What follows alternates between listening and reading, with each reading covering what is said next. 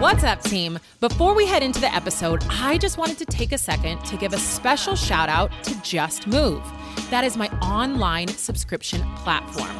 I have hundreds of workouts over on Just Move, anything from cardio, strength, mobility. We even have other coaches on there. You can do yoga, dance, and so much more. And right now, we have 50% off an annual membership.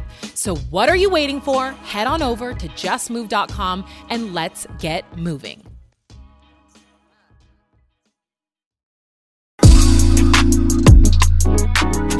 What up, world, and welcome to the Kaisa Show. You're supposed to hit it with the tagline or whatever. Okay. Okay. So now we can do it. We can both be a part of the intro. Oh, okay. Do it again. What up, world, and welcome to the Kaisa Show, where we talk about all things. Kaisa. I don't know what's our today. tagline? I thought you were gonna say today we're gonna deep dive into injury or something. You said something. Oh, I thought I had to have a tagline. No, maybe we're not. Maybe we're not there yet. Tagline. Okay, here we go. We're gonna rewind it. Are we really going? We've been going, yeah. But I need to just have a moment. Okay. Team. What up, world, and welcome to the Kaisa Show. In today's episode, we're going to talk about... I need to rehearse this. Oh, wow. I take it all back where I said that you just got this locked. You just show up, you're not nervous. Oh, it doesn't seem like you're nervous. I'm not nervous. Oh, not man. nervous. I'm blacking I can out. do that part too. I'm blacking out on what I'm saying. What's up, team, and welcome to the Kaisa Show. Well, that was my part. Okay. So what should I do? I was going to say, you could in today's podcast, we're going to talk about movement history, injuries, and so much more. And whatever else okay. we go through. I'm ready. All right, here we go. Now I feel like all this is maybe going to make the cut. Oh, no. What up, world, and welcome to the Kaisa Show. Today, we are talking about my movement history, injuries, and so much more. First, cheers. Let me open my hop water. Which is so fire. Cheers to that. First, let's dive into some hot topics. I feel like we have started a trend that we need to continue. Okay. But I'm going to put you on the spot right now. Do you have any hot topics from the past week that you would like to discuss or share with the team or share with me? Let's see. I feel like hot topics is a bit of a heavy, that kind of puts a little pressure. Oh, too much? But I would say, I want to call this segment, What's Buzzin'? And I want to give a little history on what my dad actually one time was telling us this story, my wife and I, and he was talking about how he got locked out of his apartment. And before that, though, he was in this good mood. He says, I was cleaning the house. I was buzzing. And Priya, my wife, and I looked at each other and we're like, he was buzzing. And it became this funny thing. This was like 2 years ago. Now we use that term all the time. What are you buzzing on? Ooh, what's your buzz? Oh, yeah. I see where you're going with this. Okay, cool. So what are you buzzing on right now? What am I buzzing on? Let me think, because there's a couple things. Okay. Headphones. It's always products with me. Yeah, you're a product guy. That's the way it goes. Yeah. Okay. I've been looking for the perfect headphone. Ooh.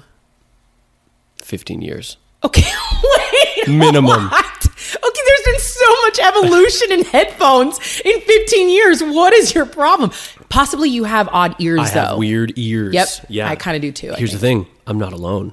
No, you're not. There's more people out there. So I have gone through every iteration. Mainly the struggle with headphones for me is I like to work out with them or bike or walk or whatever.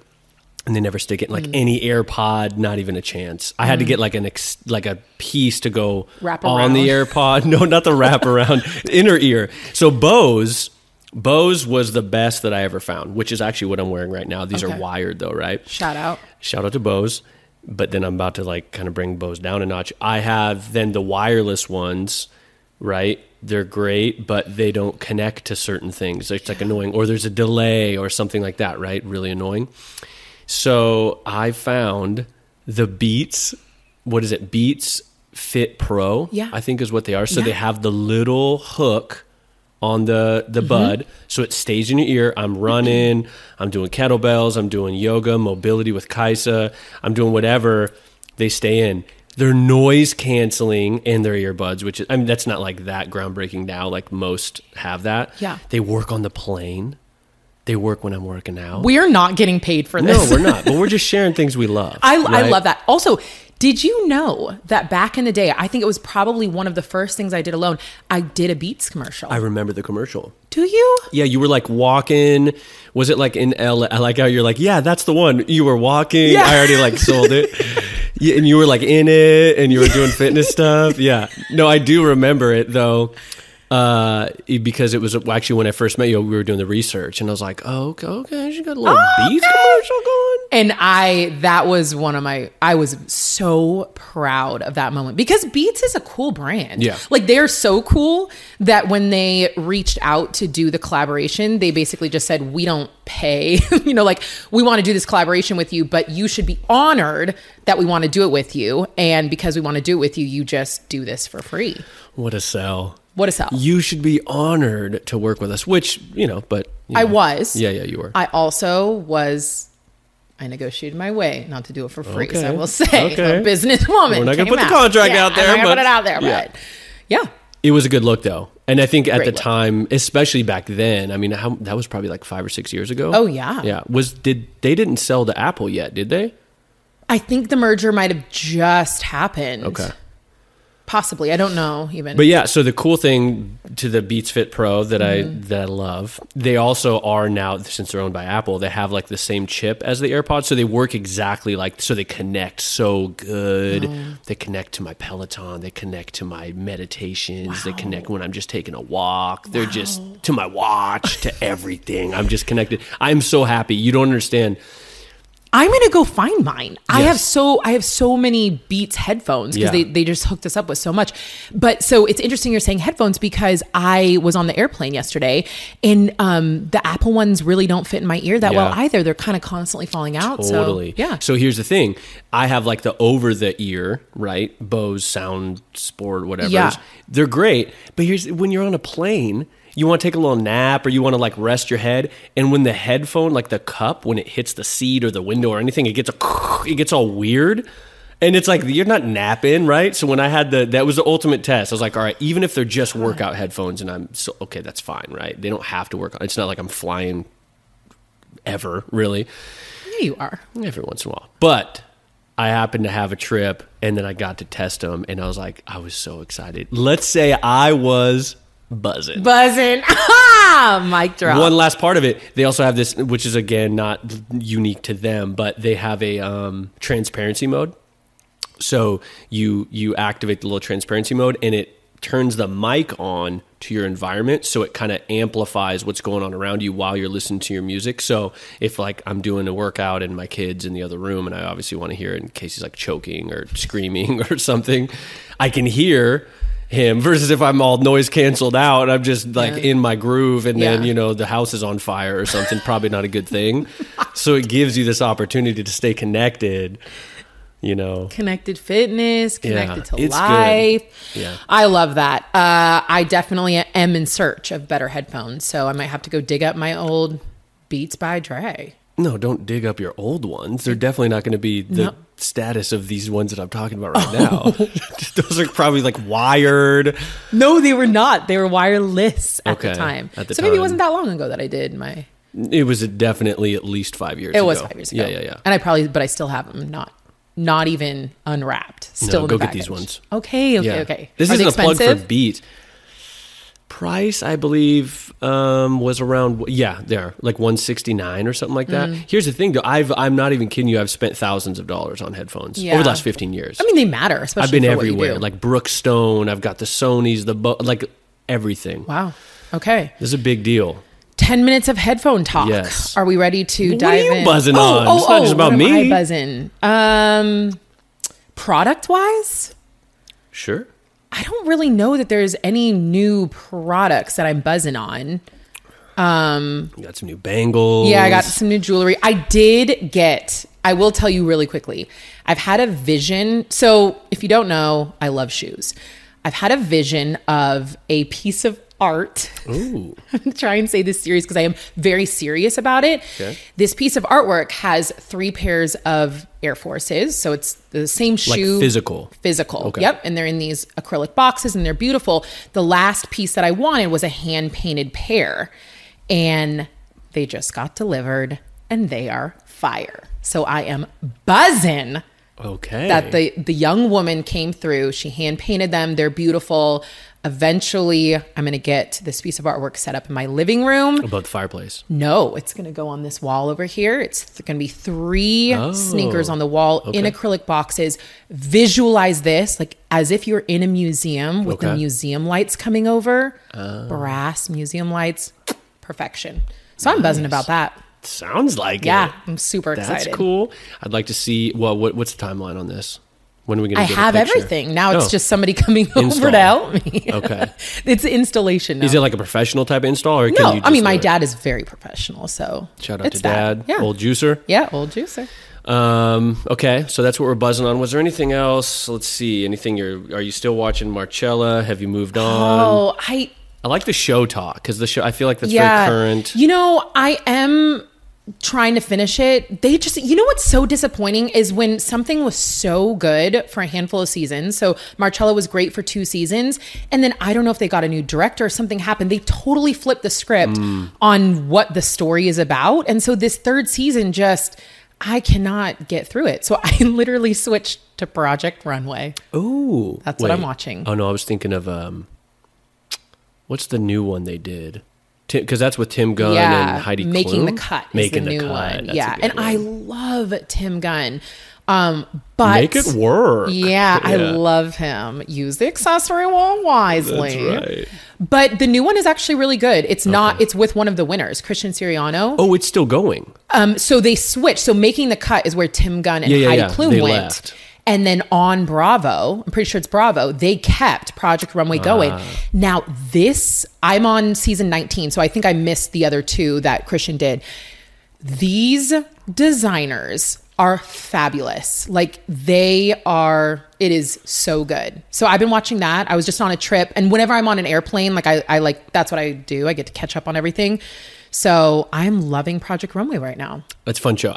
We watched Making the Cut the last 2 seasons. I think the only 2 seasons. Yeah. It's good. I'm not even a fashion person, but it's good. It's pretty fascinating to watch how fast they have to come up with these elaborate things. And how just like brilliantly creative people are. That's what always, okay, I will admit, I do watch The Voice too. Okay. I love The Voice. No it is shame. So incredible to me how many talented people we have out there that you just, unless they're big mega stars, we just don't know about them. But the last season of The Voice, these artists were absolutely incredible.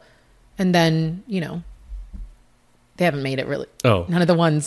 People's I know, because always people's knock to me is like, The Voice is like glorified karaoke, because who is famous that you heard that ever came out of The Voice? And I'm like, I don't know what it is about that show, but they have the most incredible singers, but nobody ever like quote unquote makes it in mainstream media. The winners don't go anywhere? No. Really? Yeah. Is that though, like with American Idol, for instance, these hop waters, I apologize already in advance. It's like, I'm drinking this hop water, it's good, but then it's like immediately I got to burp, I got to save it, I got to get off cam. Yeah. Okay. I didn't just do that, if that's why you brought that up. You look like you were brewing one up though.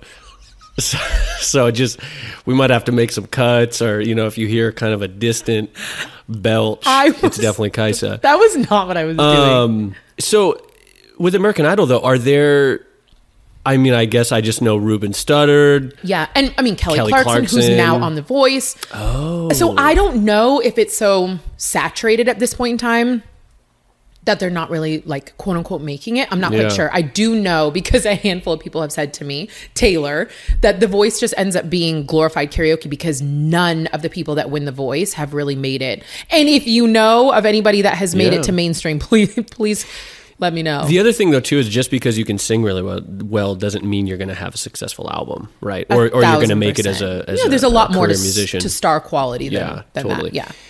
that makes me think of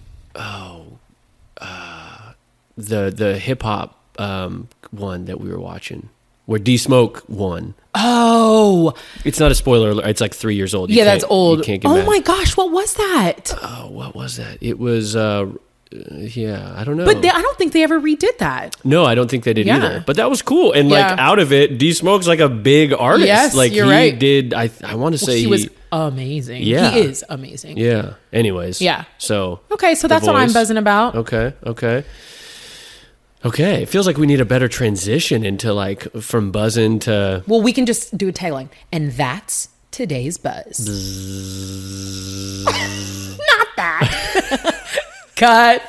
No. Okay, seriously. So today, I think we're going to go back a little bit in time and talk about, I think we're possibly talking about where I started with my movement and then getting into what my story. Yeah, your history of movement, the different, things where it all started. Yeah. And then that journey. And then more specifically around like injuries. Yeah. And how they affected you, how you worked through them, and how that plays out today. What I learned from them. Yeah. Well, this story. I think a lot of people don't know this story. I actually started my movement career when I was probably 9 or 10 months. I was so young that I wasn't crawling. I actually didn't know how to crawl yet. I was pulling myself. My mom put me in a race at Nordstrom to win a pair of shoes. And best believe I won. So my whole movement career and shoe obsession started in that very moment at 9 months old. And then for me, movement was always an outlet. There was never any sport that I, as a young kid, was like gravitated towards or obsessed with. What happened for me was... Wait. One question. Yes. What was the shoe? I know. I don't know. Mom doesn't know either? No. And we have a picture of me in the race, but there's no clear picture. I mean, it was a Nike. Okay. And it was like a white little shoe with a pink Nike. But kids' shoes at the times, I think it was just like a generic little Nike sneaker. It wasn't like a Baby Force or a Jordan 1. Like, okay. It was not any of those. And we got to go back to this actually really quick. So there was how old were you? I think I had to been 9 or 10 months. I was so young that I was not even technically crawling at the time because I pulled myself. Also, maybe I was a delayed crawler and I should have been crawling, but I like army crawled my way. What was the event? I'm just trying to like kind of wrap my head around like where this was going on. You've seen this picture. So yeah, it was a mat that they rolled out on the floor. But like, what was this like on a Saturday to bring people in or like what probably, was going on? Yeah, I have no idea. It wasn't like a company picnic. No, but my parents had a theme of doing this because my sister won a coat at REI for like drawing a picture. Like I think whatever. My parents had 4 kids. They were like really trying to make it work moment. Well, they didn't have 4 when I was winning the race, but I just feel like that doesn't happen anymore. You can't be winning shoes. I don't think it probably does really happen anymore. But so it was at Nordstrom and it was just essentially probably my mom was shopping and they were, like, hey, do you and your kid want to try to win a pair of shoes? The race is about to start. And it was, you can see in the picture, it's like a rug that they rolled out so this is probably something that they do. Because it's like they had a rug for it. Yeah. Interesting. And so the parents, my mom was on the other side and just like, come on, Kaisa. Yeah. And I was like to the gold. The other kids didn't even make, like in the picture, people like are all eating over. The rug And I am like straight on. Okay. So right. I just need it because we've talked about it, but as you're telling the story now, I'm just, okay. Yeah. Wait, what was going on? And this is a factual story because you've seen the pictures of this. Totally. Yeah. So that's a very real story. Shoe obsession and, obsession with movement, I think happened at the same time there.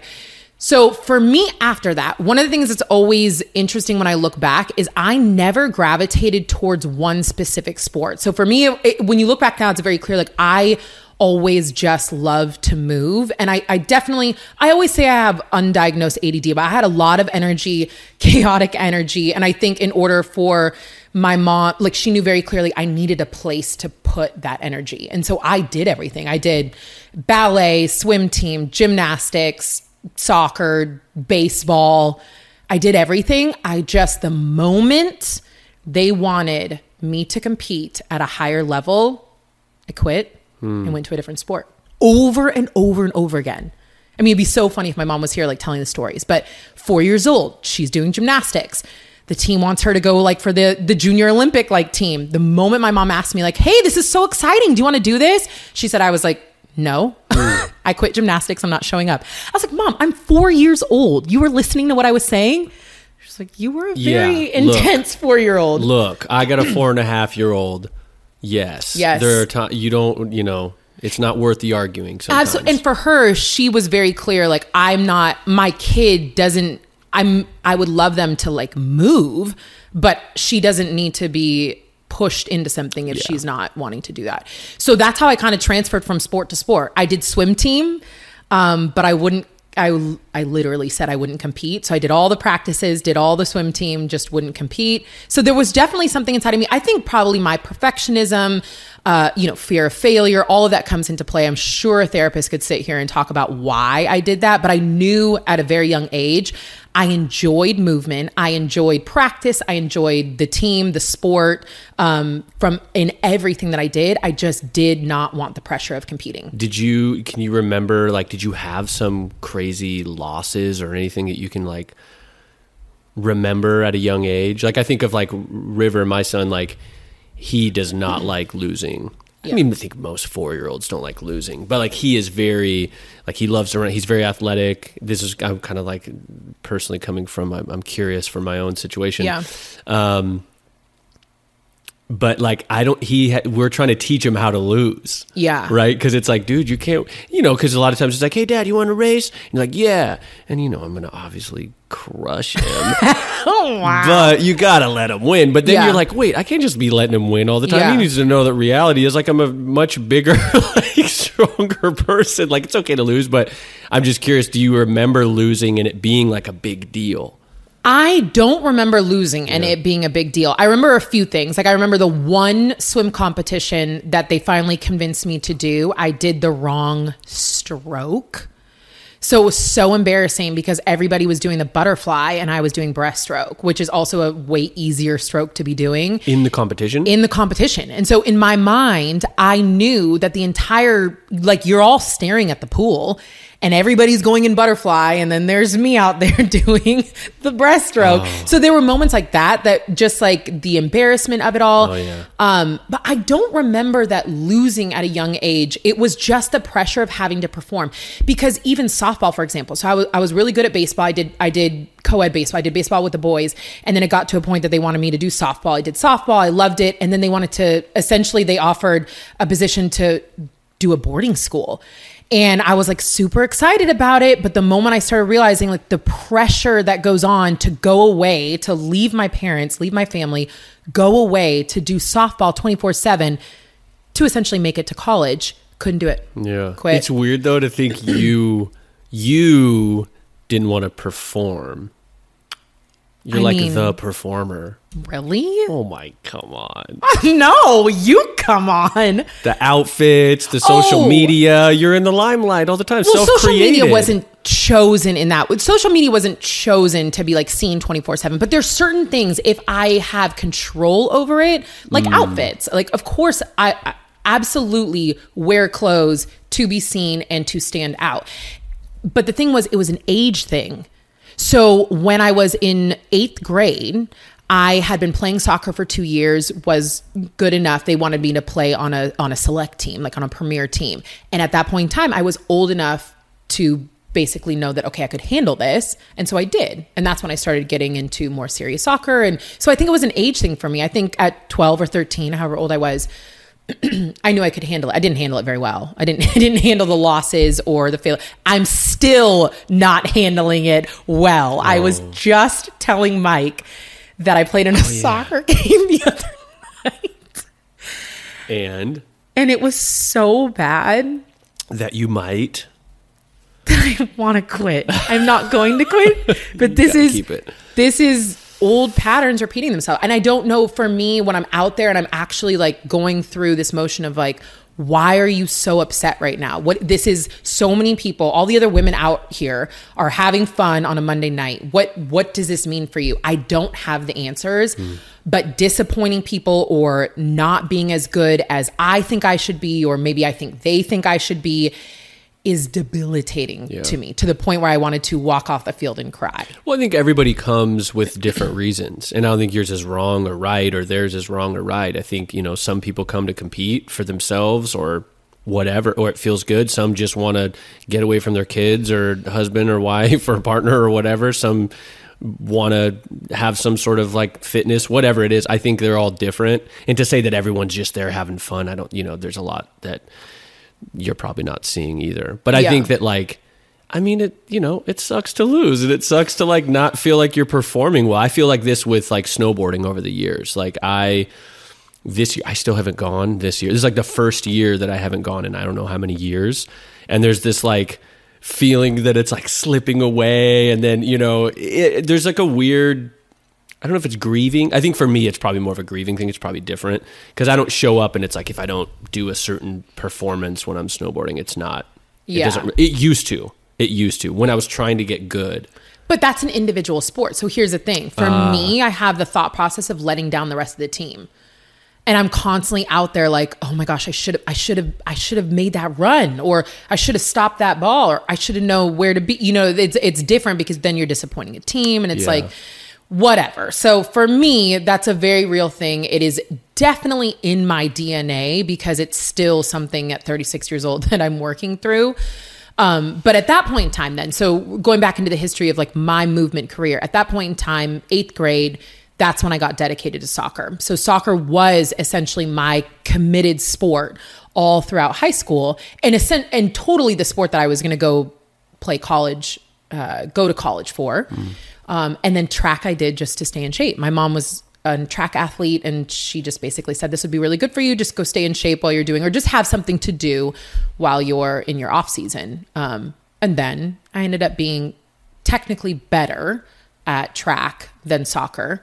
And so it came down at the end of the day to, do you want to go D1 track or do you want to do D2 soccer? And it's so interesting because I look back now and I know that my ego, I wanted to do D1. Like that was a really big deal to me. And being, an athlete that your entire high school career, your entire career, you're trying to make it to college. D1 is a way bigger deal. And University of Washington in my hometown, that was a way bigger deal than Seattle U, which is where I was committed to for soccer for D2. And so I ended up doing that in the best decision, because I think there's so many learning lessons that happen being at University of Washington and doing track, and all of the disappointments that I had to work through. And so it's really easy to look back and wish that I had gone and played soccer. But I think I don't think I would be here today with the passion that I have with what I do now if I hadn't gone to UW. Did you ever score a goal for the wrong team? So I remember I was really into basketball, and I will never forget the feeling of like scoring on the wrong team, for the wrong basket. It was so just like how I've played this game for so many years, and for like you have this moment where you black out and you see the hoop and you have the ball and you're so excited and you make it, and then you're like, why is no one happy for me right now? And then you feel like the biggest idiot ever. Did you ever do that? If that ever happened, which I don't remember, I would tell you if it did. It happened because it like accidentally ricocheted off me, not because I got confused on the field. You didn't take it. You didn't seize the moment like I did. Okay.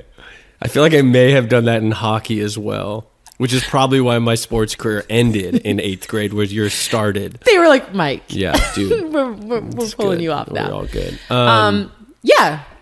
So you went to UW for track. So that's kind of like, well, is that what happened then? Yeah. So going backwards a little bit.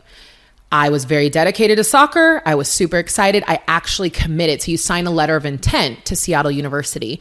I was doing track at the time, and basically you want to get a lot of points when you go to state. So one of the coaches said, can we have Kaisa do a heptathlon, which is 7 events over the course of 2 days. And I was going to state for probably a few other things like long jump and maybe javelin and 200 or something else at the time. But they wanted me to go get some more points for the team. I had to learn the rest of the events, kid you not, several weeks before the competition.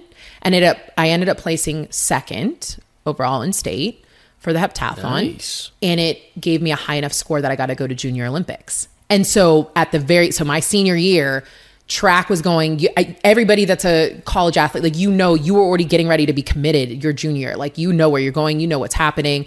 And at my senior year, I have another opportunity. So I ended up doing really good. I got a high enough score that UW was super interested. And it just came down to making a decision. And what is the Junior Olympics? Junior Olympics is, it's not actually like what you do before you go to the Olympics. I don't really know. Honestly, I'm out of the track world to understand why. Like global? Yeah, regional? So we went down to Oregon. So it was like, it's like national. Oregon. Well, no, I'm sorry. Is it global? Yeah, totally. We drove 400 miles down to Oregon. No, okay, but if you... Okay. But it is global, you're saying, but you went to another track state. and field. Okay. Prefontaine, Oregon, University of Oregon campus, massive. They've had so many Olympic trials there. Like, that's why I was saying that. It was a very big deal. That's where we went. Okay. Junior Olympics happened. Do you think, just because you mentioned it, now I have to ask, this is a total bird walk, but the story in the Prefontaine movie on how the Nike swoosh happened, it was like a mistake or something. Is that like, do you think that's true? Do you know, as someone, a connoisseur of Nike? Yeah, I actually don't know. You don't know? Do you remember that movie? No, I didn't watch it.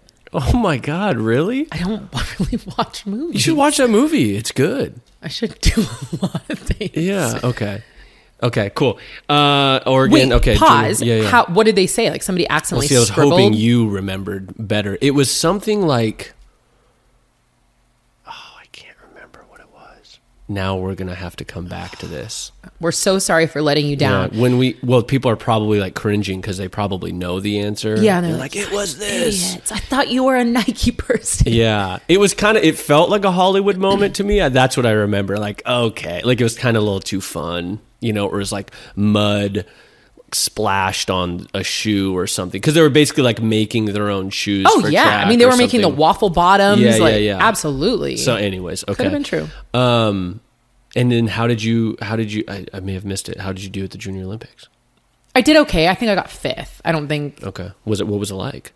It was very intense. Yeah. I mean, it was my first, I wasn't that serious about track.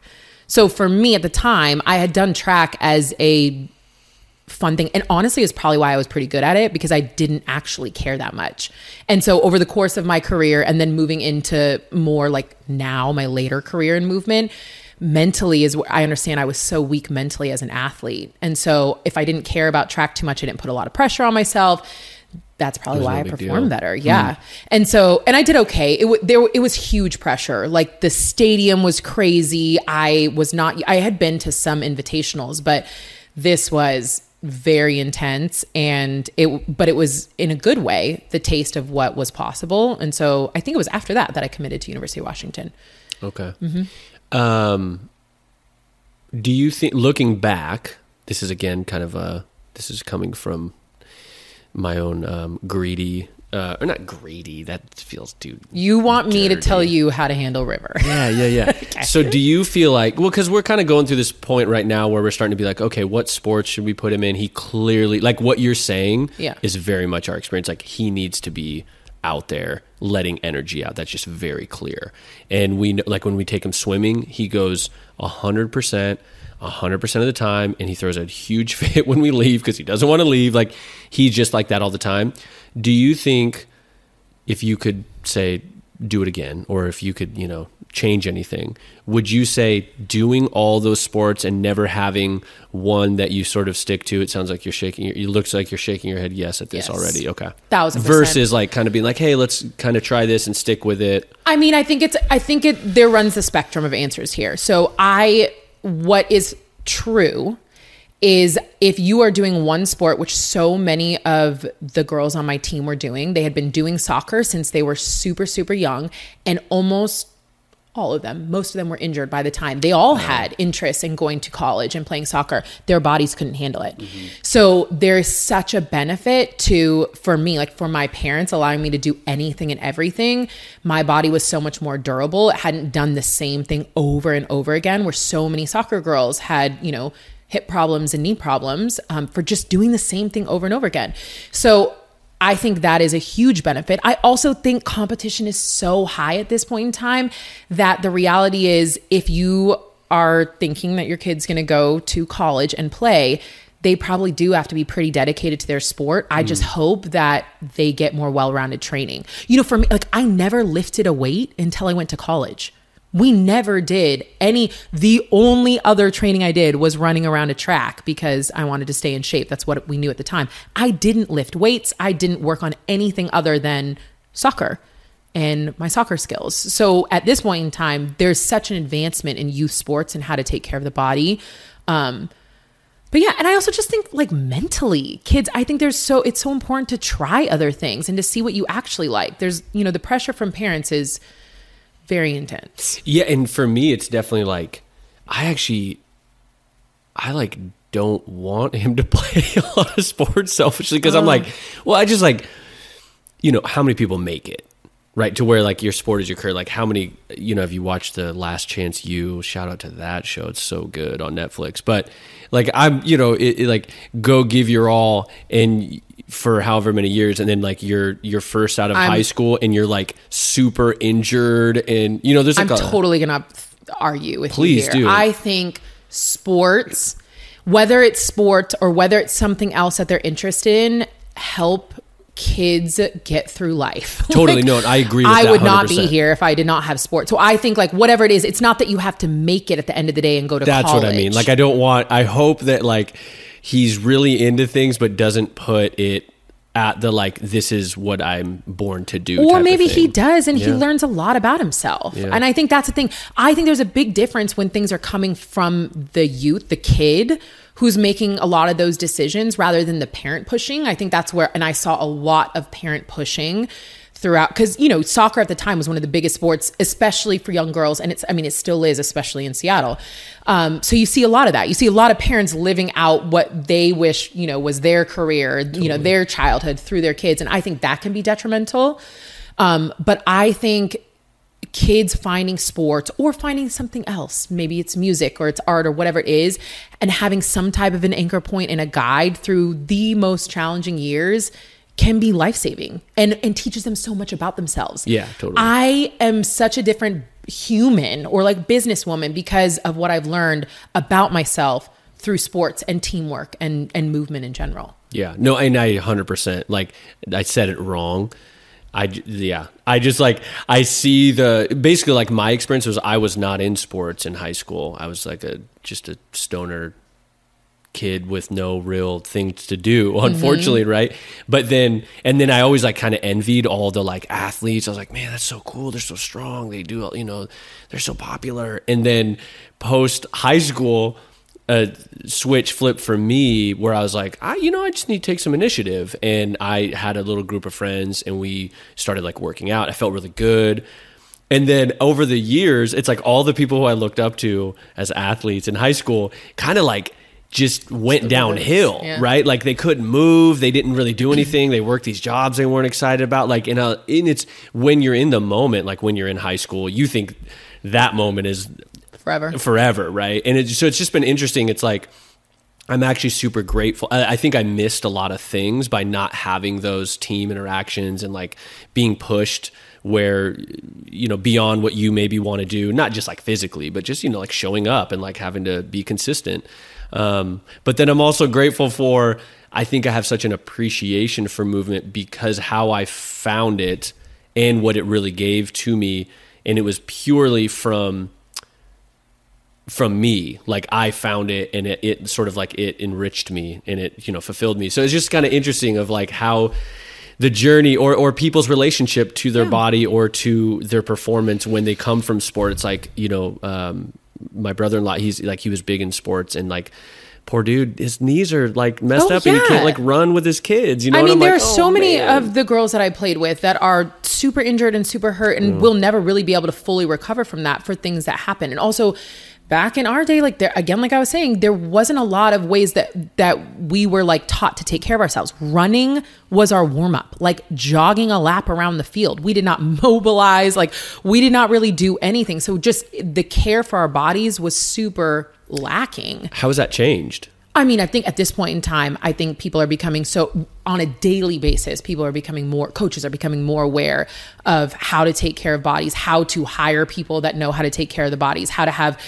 a skills coach, like your coach as a soccer player, your coach understands the game, understands, how to play, but maybe doesn't quite understand the human body. And so I think there's so much more going on. You have these huge academies that have the strength coach, the physical therapist, all these things, they know how to warm the kids up, how to cool them down, how to recover them. There's so many other things that go into being an athlete just because the evolution of athletics is happening. It's so different now than it was 30 years ago, 25 years ago. Yeah. Well, because we're watching Cheer season 2. Oh.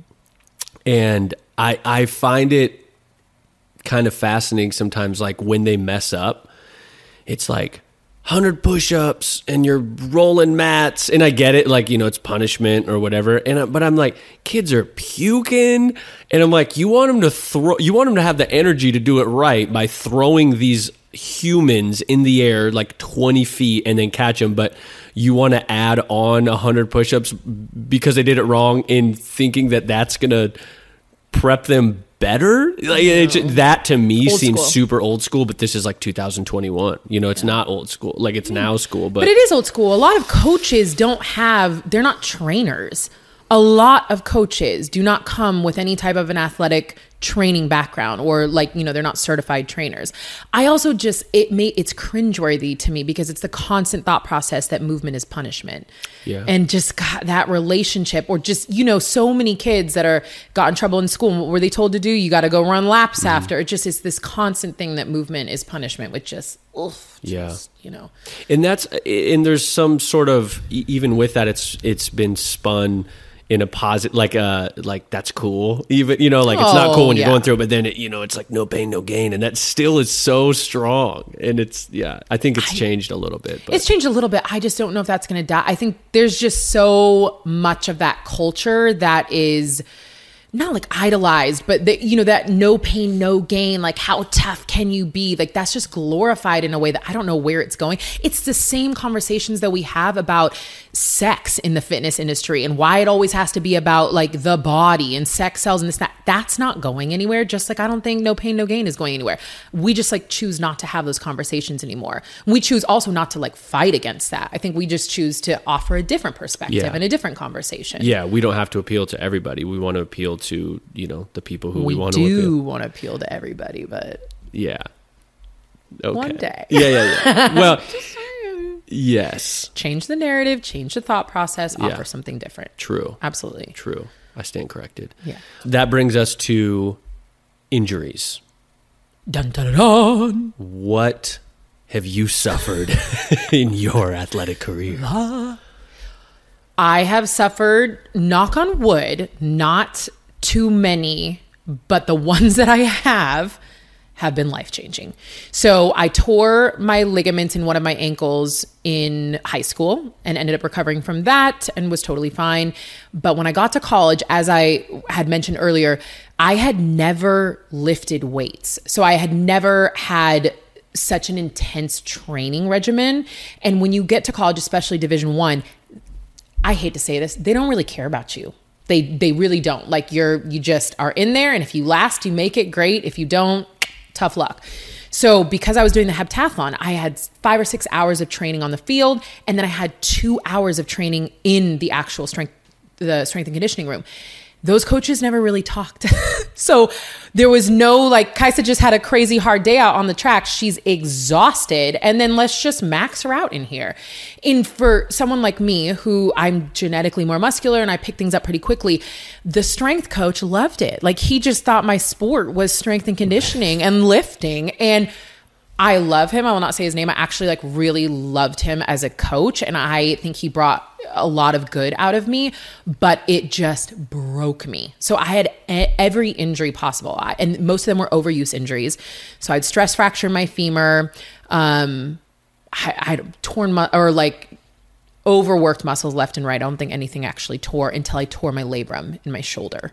Tore my labrum throwing my junior year. And that was the last straw for me. You were like out, like you couldn't compete. The reason why it was the last straw is because over the course of the previous 2 years, I had started to take away things. And I finally decided in order for my body to be healthy enough to compete, I can't do the heptathlon anymore. And so I chose to just do the javelin. And the first season that I chose just to do the javelin, I was so excited. We went to Alabama. I had a regional qualifier. I was like ranked, I don't know, number 3 or 5 or something on UW history, and tore my labrum on that throw. And so because you had a regional qualifier, any team wants your points when you go to regionals.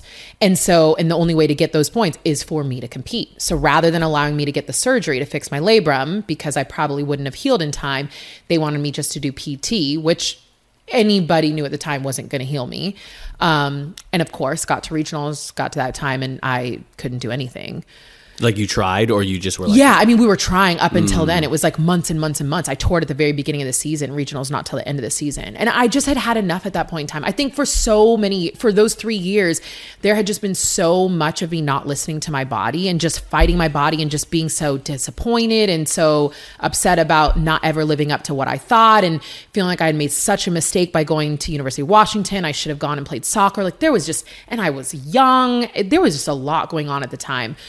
And so for me, I quit my junior year. So that was the end of my track career. And then I finished out school. Was it junior or senior? I think it was junior year. And I finished out school. You finished out your junior, or you went your senior year? No, like I finished school. I just wasn't on the track team anymore. How was it? I mean, was that your first year? Not. And it's crazy you're saying this because I don't remember. Like, I don't know if I blacked it out. I don't remember. I think I was so fed up at that time. And just so broken and so just upset. Like that was not a good time for me. And feeling like I had, you're not only disappointing myself, I had made the wrong decision. I'm disappointing the team. There was just a lot that went on at that point in time. Did you get the surgery? Yeah. Oh, you did? Yeah. How'd it go? Fine. Yeah. Yeah. I mean, should have gotten it right away. Sure. But yeah. So for me, that was kind of the end of my college career, but then getting out of college. And it's the reason why I became a trainer.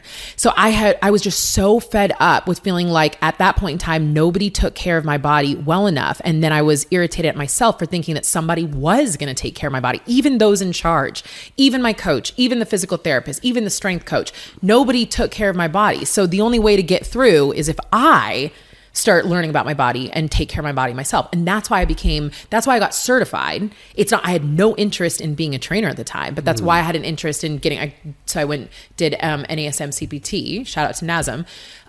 And that was just to learn about myself. And so, cause I started training myself after that. And I felt like I haven't reached my full potential.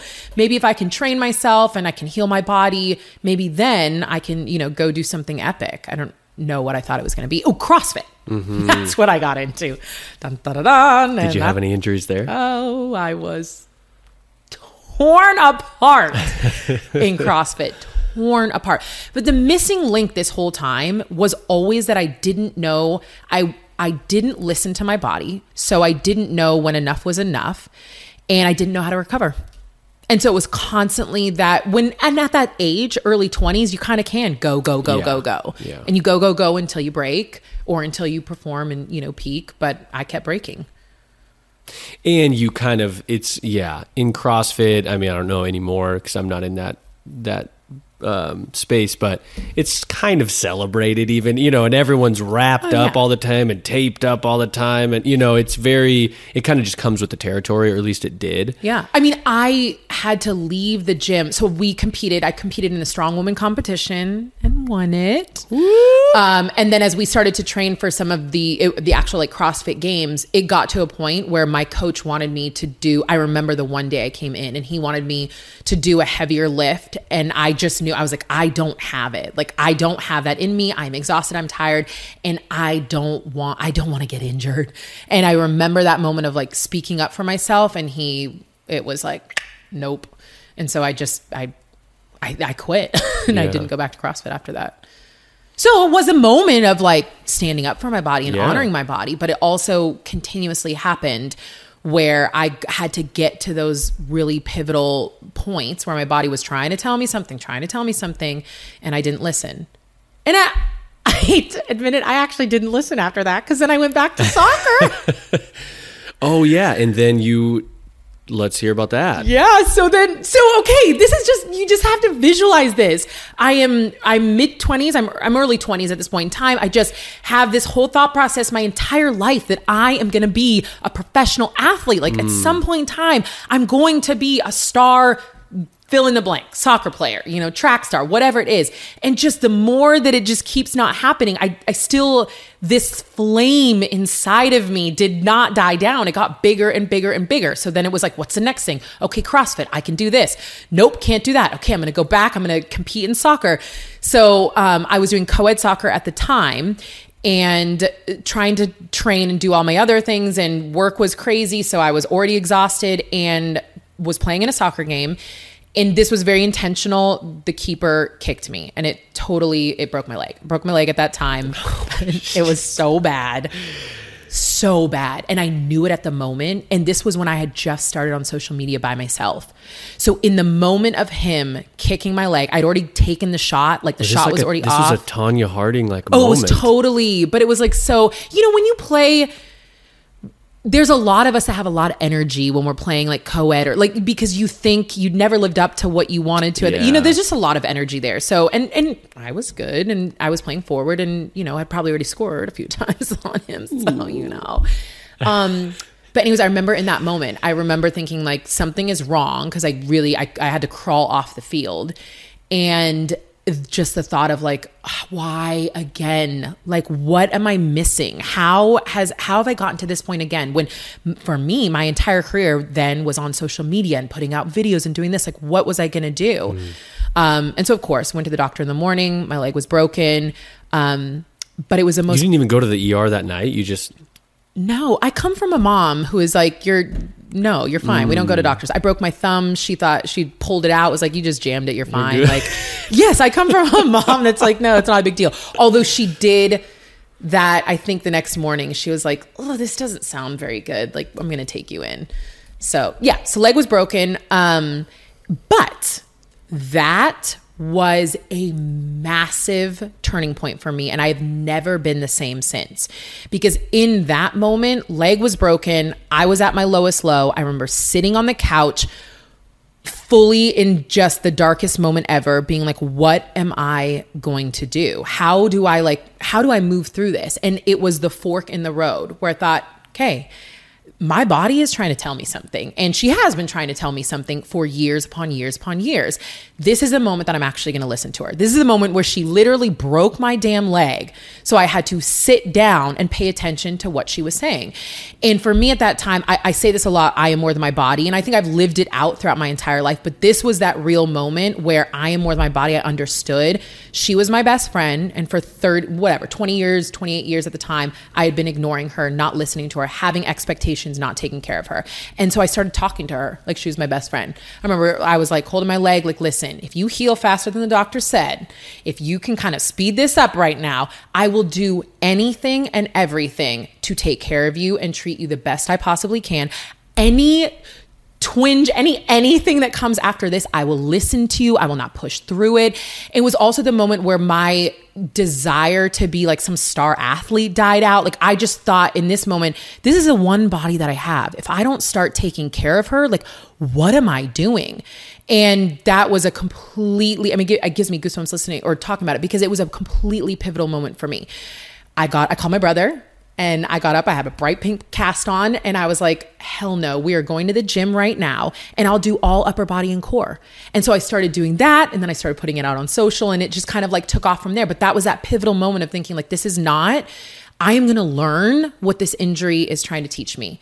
And my thought process ever since then, when, things do happen, when you move a lot, things come up, has always been, what is this injury trying to teach me? Rather than being super upset I'm upset in the moment. Let me just say, we do all have our For moments, sure. but rather than dwelling in that, I'm constantly having the conversation of what is this trying to teach me right now?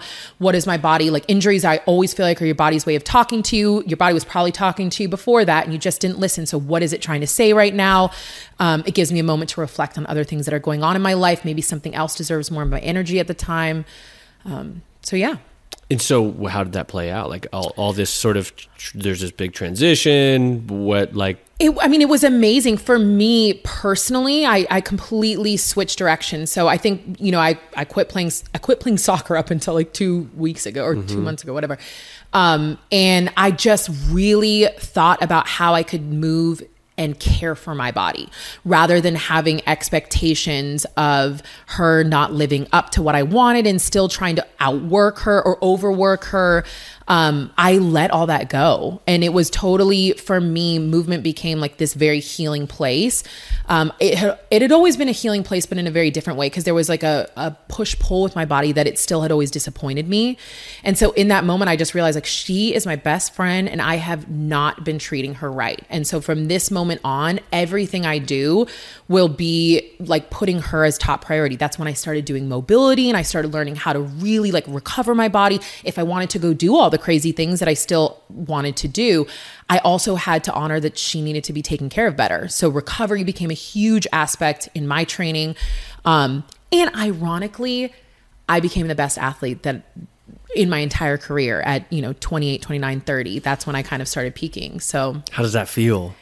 It was amazing. But the thing is because I came from such a perspective of like just caring for my body and having fun with her and like really listening to her. Like I used that all as a moment to be like, every single day, like she knows what's best for me, whether it was like what to eat or what to drink or like, how to move that day or anything. I just was guided by her. Like at that point in time, it was a total switch in how I took care of my body. And that's when I started training like crazy. That's when like social media started going crazy because I was doing all these crazy fun things. I was loving it. For the first time, I was moving in such a way that I was having so much fun. And if I failed at something, I didn't care. You know what I mean? It was like, I just was having the most fun ever. And I think for me, that joy is what started happening on social media. You could see me working out and doing crazy things and smiling. And so that kind of like my social media career took off at that point. And so that was the biggest turning point for me, career-wise, life-wise, body respect-wise, like in so many different ways. So shout out to a broken leg. Shout out to did you ever name the broken leg? No, you don't go that far. You talk to your leg. I talk to it. Don't name her. No. Okay. What's interesting is you're talking about all this. I'm thinking like the whole like no pain, no gain, or you got to do more, like 2 a days, 3 a days. Like you just got to do more basically is how to get better.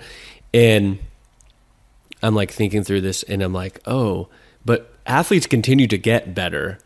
And they're probably doing less. Like they're getting more, like you're saying, like recovery and specialized like treatments and strength and all these other things. So I was thinking like marathon runners, I'm sure in the past, they probably just like ran a lot of marathons. And now like a lot of marathon runners like probably don't run more than like 15 miles or something. I hear a lot of this with like endurance, for instance. It's like you train by doing less so that your body can be to do more, exactly, which is really, it's a hard concept because I think it's breaking that mold of like what we've been told for so long. Absolutely. I think the concept of like understanding the human body, understanding recovery, you talk about athletes, most athletes at their prime, any trainer would know, like you're not actually trying to get the athlete that much better. You're trying to keep them healthy. That's really how you train them and take care of them. And I think at this point in time, the concept of recovery is new to so many people, like how to really take care of your body in order for it to go do and perform at its highest level. You've done all the work to get there. Sometimes it's still a little bit more skill training, but you've done a lot of that work. It's maintaining and then it's keeping your body healthy. And for human beings too, like the older we get and the more we have expectations of our body and just the more tired and, older our body gets, like we need to value recovery. People never believe when I say this, recovery is half of what I do. I work out hard, I recover harder, honestly. Yeah. In most of the things. So how do we, I guess we're trying to spread that message, but like how, I guess in general though, you see there's a lot, like recovery is now an industry for general population, which I don't think there was really much of a, you didn't have, rollers, Therabodies, foam roller, exactly, all these Theraguns, things. But yeah, I mean, so mobility though, like that was a big one for you. I know, obviously that's like your whole thing. And like, it's so strange to me though, that mobility is still something that is like, you just don't see. And for me, like when I started doing mobility, I mean, I actually learned mobility like at CrossFit, but it was like using a lacrosse ball. Like it was very like specialized in kind of almost like a PT or chiropractic experience, which was like just kind of, it felt like a lot. Yeah. And it wasn't like, you couldn't find a flow with it really. Yeah. And it was, and because I feel like you're touching on, I think mobility, like any type of movement like that, other than like yoga, always felt very much like physical therapy. Like you only did that if you were trying to recover from something. You only took care of your body in that way because an injury or something had happened. Like a triage type of situation. Yeah. And this is shout out to John Hardy, because I had a mentor when I probably my first few years becoming a trainer, and he really talked about how muscles react to what's happening at a joint. And so for me, it always was in my mind of understanding, you know, we do a lot of things to lengthen our muscles. You know, a lot of yoga is like lengthening your muscles, doing all this. And so I always had in my mind that if I can actually get my joints to be happy and healthy and move, my muscles will react to that. And I don't mean to even like get too like technical about it, but your muscles are not, they're smart, but they're not that smart. So whatever's happening at the joint, if they feel like there's a lot of restriction, they're going to be tight and hold that in. Like they're going to be scared about that. If you practice more movement, then it's like literally greasing the wheel and your joint can move more freely, then your muscles are going to relax and move around that. And so for me, it was always a concept that I was super interested in. And I just started playing with it. I knew that if I was going to do something to recover my body and take care of my body, it couldn't be boring. I wanted it to be fun and spicy, and I wanted to get my sweat on. And so I just started playing with it. And it became what I did as a warm up and as a cool down. And in the beginning, I wasn't having like full mobility recovery days. I just had my routines. I would warm up for like 15 plus minutes before I headed into my workouts, and I started to see my performance change. And so I was super bought in because it was fun to perform at such a high level and to feel good in my body. And then knock on wood, I started not having injuries. Yeah. So it just became this like cycle of like, I felt so good in my body. I felt like, I don't know if you've ever felt like that, but you just feel like I can do anything I want to do. I just felt so good in my body. And so I just kind of like, that's how it all evolved and carried on to we're here today. I'm 36 and recovering 4 days a week and training hard 3. So I'm feeling good. That feeling is scary to me because anytime I'm like, I feel really, that workout felt really good. Like my body feels really good. I'm like, what's about to happen? But isn't it crazy? I always say this. You have no idea how shitty you feel and how basically you live your life feeling like that in your body until you start feeling good, until you start moving. And I know so many people think like, I'm in pain, I can't move, I've got to do something before. No, you need to move, just in a very gentle way. And the more you start moving your body and the better you start feeling, like, oh my gosh, I have felt so shitty for so long. Yeah. Like to check in with your body and be like, yeah, nothing hurts right now. Yeah. You know, like I'm feeling real good, feeling like I get up and... But then on the flip, though, sometimes I'm just like, why do I always lately? I wake up. I'm 38. I wake up. I'm like an old man sometimes in the morning. I'm just kind of. You do a lot. Yeah. You move a lot. You do a lot. You got a kid. You're stressed. And I always say, like, the more you move, the more you're going to feel. You're very connected to your body. You know, there's a lot of people that go throughout life that aren't even connected to how, you know, bad things hurt. But you're going to feel things. Yeah. You cannot fight age at this point in time. But when you wake up and you do some of your mobility and you go about your day, like when you have your routine, you've completed your routine, does your back... I always feel better, for sure. Yeah. It's just that, like, you know, here I am more than a year, no drinking, you know, and I'm like, I'm the most active and I think mindfully active I've ever been. And I'm like, I want to wake up at 5 and be like, hear the birds chirping and just pop out of bed. And I try, easy now. I hate to burst that bubble. It ain't gonna happen. It ain't real. Imagine how you would feel though if you weren't moving. Totally. And I think that's always like starting to put things into perspective. If this is how you feel when you are very intentional about how you take care of your body, imagine how you would feel if you didn't. Yeah. And also some of the things that we never value, like imagine you have a lot more energy because you move and you take care of your body, and probably because, you know, you don't drink and I need to get on that train a little bit more, but there's so many things that we don't value until all of a sudden it's like taken away. Like, you're a very healthy human being. I hope so. You are. Yeah. Yeah.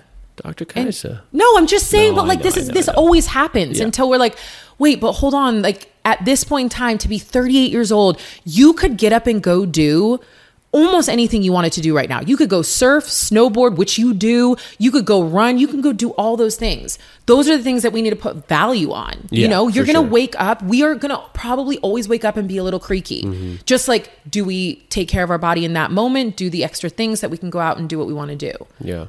I feel that. Yeah. And I think, like I definitely, like when you say, oh, but then you do your mobility or you do, you do your warm up or whatever it is, how do you feel? And it's like, I just need that to sort of center me to get to my like kind of baseline. But it was funny enough, Brian, I was telling you, I started training with Brian. Yeah.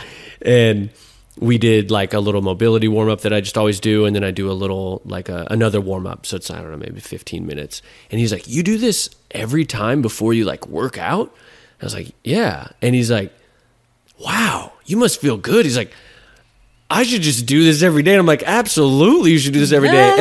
And you forget that like people don't, because we're in this like industry, I feel like it's like, of course you warm up or cool down. But then you talk to, I work out with a friend or something and it's like, they just like go right into something heavy, or I had a heavy kettlebell recently in the garage and I had friends over and they were like, how much does this weigh? And they're like, can we lift it? I'm like, you don't deadlift that right now. That's like not it's like good. Warm up. Yeah. I mean, I think that's a thing too. I think it's a perspective thing. I think it's being very realistic. And of course, for me too, I mean, turning 36 this year, like just paying attention to, I can't do what I used to be able to do, but I also am not trying to be the old Kaisa. Like I'm trying to be 40 and feel as good as I can in my body when I'm 40 and just be very thoughtful about as I get older, what does that evolve to rather than constantly going backwards and being like, but I used to be able to do this and this and this. And I'm going to wake up and, like I'm going to be a little creaky and I have all the tools now to take care of myself and be mindful and thoughtful about the way that I move and, let go of those, let them come in and out, the expectations that I'm, not 30-year-old Kaisa, but be excited about what 4-year-old Kaisa is going to be. What do you have for the listeners tips when you go, because like we're always getting injured. It's just going to happen. We were talking about this earlier. Like you're not going to not get injured. Like it's going to happen. Most likely. But yeah, I guess it's not for sure never going to happen. But what are some tips? And the reason we're saying that is because if you are moving and pushing yourself, you're kind of always on the brink of you're pushing yourself. Something might happen. And I try not to have a negative mindset about injuries. I mean, I think like I get injured from sleeping. Yeah. So it's not even about like, we are just your body is going to experience weird trauma. Like you're putting a glass away the wrong whatever with your shoulder and something happens. Like it's just, you pick your kid up wrong, you grab a can of beans, whatever it is. So not always tied to that, like you're, pushing yourself. But. Yeah, true. Not always tied to that. But I always say the more you move, the more likelihood that something is going to happen. And it's okay. I think the way in which you approach injuries matters. Like having a mindset, I try to have a mindset of what is this teaching me right now? What's going on? Were there things that were happening in my body that I could feel that I ignored, that I got to this point that I should have listened a lot earlier? Sometimes yes, sometimes no. And then what can I do in this moment instead? I hate to be like, trying to be like super positive, but injuries are gifts. There's been so many times that I've had little injuries. I've been out for a week or two and they force you to sit down for a minute and take an evaluation of everything else that's going on. There's a lot of other ways to work on being the healthiest version of yourself. It's not always through movement, as much as we love to move. It's not always through movement. So maybe something else in your life was lacking and really needed a little bit more attention. And injuries are your body's way of trying to communicate with you. And so listen to it. Like, what is your body trying to say? Your body always knows what's best. So what is it trying to say? And are there other things in life that could use some of your attention right now? And most likely, yes. And sometimes it's just the season that you're in. You're overworked, you're tired, you have expectations. That was a season that I was in for 2 years in COVID. And I'm sure so many people were. You're tired, you're exhausted, you have expectations, you're not meeting them, you're disappointed, you're overworking yourself in work and in the gym and all these other places. And your body's just not having it. So take a minute to listen to it. Yeah. And I think in those moments too, it's like, don't push past it. Don't try to prove it wrong, right? It's like, hey, I just need to take a break. Yeah. And a break is okay. And I think there's the other side of it is when you, like you're saying, when your body's really trying to communicate with you. Like for me, I had a shoulder issue going on for kind of a long time, and it was minimal enough to where I could do everything that I wanted to do, but I would always suffer a fair amount of pain after doing it for a few days.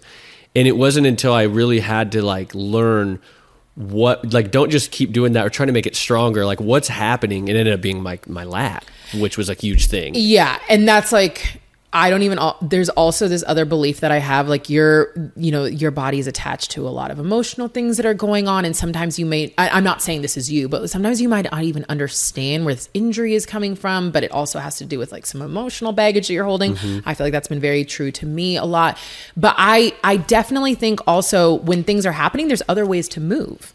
So a lot of times when we have an injury, we think, oh, I'm done. Like when I broke my leg, what am I going to do on one leg? Oh, what are you not going to do on one leg? There's a lot of different ways to move and take care of your body. Injuries often slow things down for me. So I get to pay a lot more attention to slower movement, more recovery. So I think injuries are gifts. I think it's the way that you look at it. I think it's your body or the world or the universe, somebody trying to tell you something. So try to listen. And the outcome in the moment doesn't care, or the injury doesn't care if you're positive or negative, so you may as well try to look at it through the best lens possible. Yes. Right? Because you can sit there, the injury already happened. Yeah. Now you're injuring yourself further by suffering. Absolutely. Yeah. And it's hard. I mean, totally. First of all, I never want to sound like the person that's be positive. I think you have those moments. Mm-hmm. If something happened to you, and especially you've been training for something and you got injured, it's just so fucking frustrating, and you get angry and sad and have all those. Just not living in them, for an extended period of time is what's important. Yeah. And allowing time to look at what you could be doing differently. Mm-hmm. I started walking, I remember last year, where I was going through a thing, and it was like there was a point where it was walking's not what I want to be doing, and then I started to be like, wow, walking's actually kind of fun. You get to really just get slow fresh down. Air, totally. Maybe listen to a podcast. Yeah. I don't know. I think human nature is to get in a routine of life, and we hate anything that pulls us out of our routine. But sometimes I just think I feel like the biggest lessons for me have happened when I've been pulled out or challenged in that way, and when I choose to look at them in the sense of what can I learn from this? How can I switch something up? What can I learn? What am I probably, if I look back, have been getting up to this moment for a long time, and now this is that final peak. Am I going to learn from this, or is something going to get even worse? So I think it's being comfortable, being mobile and flexible in life, and taking the lessons as they come, and rolling with the punches. Yeah. And I do think that's real. It's always easy to say after it's happened, I always learn from, my mistakes or failures. But when you're going through the failure, it's the hardest thing ever. Mm-hmm. And you do not want to hear that. But I do really think it's real, because I've experienced these things in the last year where I can pause for a second and give myself, is there a learning moment right now? I know I'm steaming, whether I'm mad at something or frustrated with myself or whatever. And there have been moments where I can pause and go, what is really going on right now? What can I learn in this moment? And there's been really big success for me, especially in relationships, where there's a whole different topic. But I think it's similar in the sense of work, you start to feel a little thing in your shoulder, or your knee or whatever.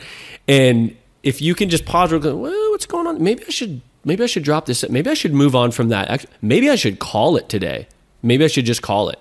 I don't have anything to prove, but that is not a very practiced thing, but. Okay. But it just makes me so excited when you say this, because, and I don't want to go on a crazy tangent or sound crazy. I mean, I can sound crazy. I don't care. But when you start listening to yourself in those moments, in the safe space of movement, or in the gym, or in your garage, wherever you are, and you start building that respect with yourself, that translates into the outside world. That translates in how you understand your world when you're in a dynamic and a situation, maybe with people or maybe at work or something else.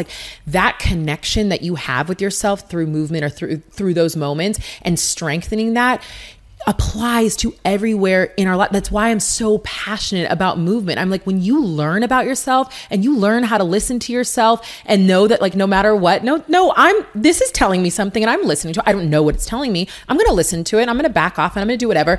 And then it happens in the outside world. Maybe you meet somebody or you have like, you're supposed to make a decision about something and you just know like, this isn't the right thing. My body hasn't let me down here. Like I know it knows the right thing to do. And for me, it's something like when you go into the gym and you have these reps over and over again, it's something that I've started to believe in and apply to my life. And it's in my safe space at the gym or the studio. And it happens now in my everyday life. And that's where I feel like I really get to the point, and I don't mean to sound like overly positive, but sometimes it's like exciting what the learning lesson is going to be. Sometimes it's exciting to know that like, no matter what, I'm going to make it through. Even if it's like, seems terrible in the moment, I'm going to make it through because I know I'm making the right decision. We're connected to ourselves, Kaisa and Kaisa, very connected, and we're going to make it through. And all the expectations that I had of life are life doesn't happen the way that you expect it to. So if you have the ability to just pay attention to yourself, listen to yourself, and roll with the punches, good things are going to happen, or you're going to be able to make it through. It's not always good things. Yeah. You strengthen that endurance. Absolutely. I mean, right. Through it. Yeah. And right now, like for me, family wise, I'm going through some shit that I never in a million years would have thought that I would have been at. And it's like, I know for a fact my ability to show up every day and be okay is because I trust myself. And I am so connected to knowing like I am doing everything I possibly can and doing the right thing for myself and for others in this situation. And I'm just very clean and clear about that. And so I get like, some people are like, how do you do it? I'm like, I can compartmentalize in that way because I'm doing everything I possibly can. And most of that has been learned through movement with me. And like that trust that I have with myself has come through movement and listening to myself and knowing we're going to make it through. Like we are in a dark, hard season, but we're going to make it through. Yes. That's good. Shout out to movement. I think we could probably wrap it up there. Oh God, on the darkness? Well, no, but you're saying we could make it through. Yes, we can make it through. Because I think it's dishonest to act like the darkness is. I think it's more likely the darkness is going to be around. Oh yeah. And you got to learn how to persevere and how to deal with it because and be in it. Yeah. That's the thing for me. So much of where I'm at now, I realize I always am. For so long, I've been looking like, how do you get out of this? I don't want to be in this place. How do I get out of it? How do I get out of it? And the place that I'm in right now, I have no control over it.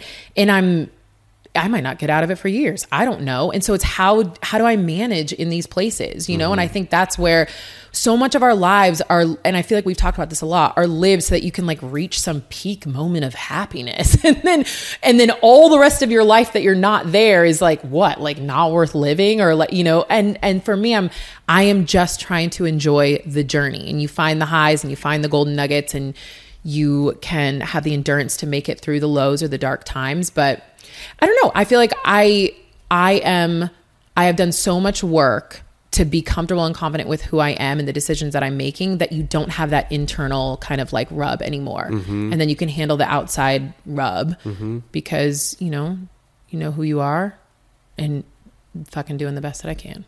It kind of reminds me to tie it back to like the core.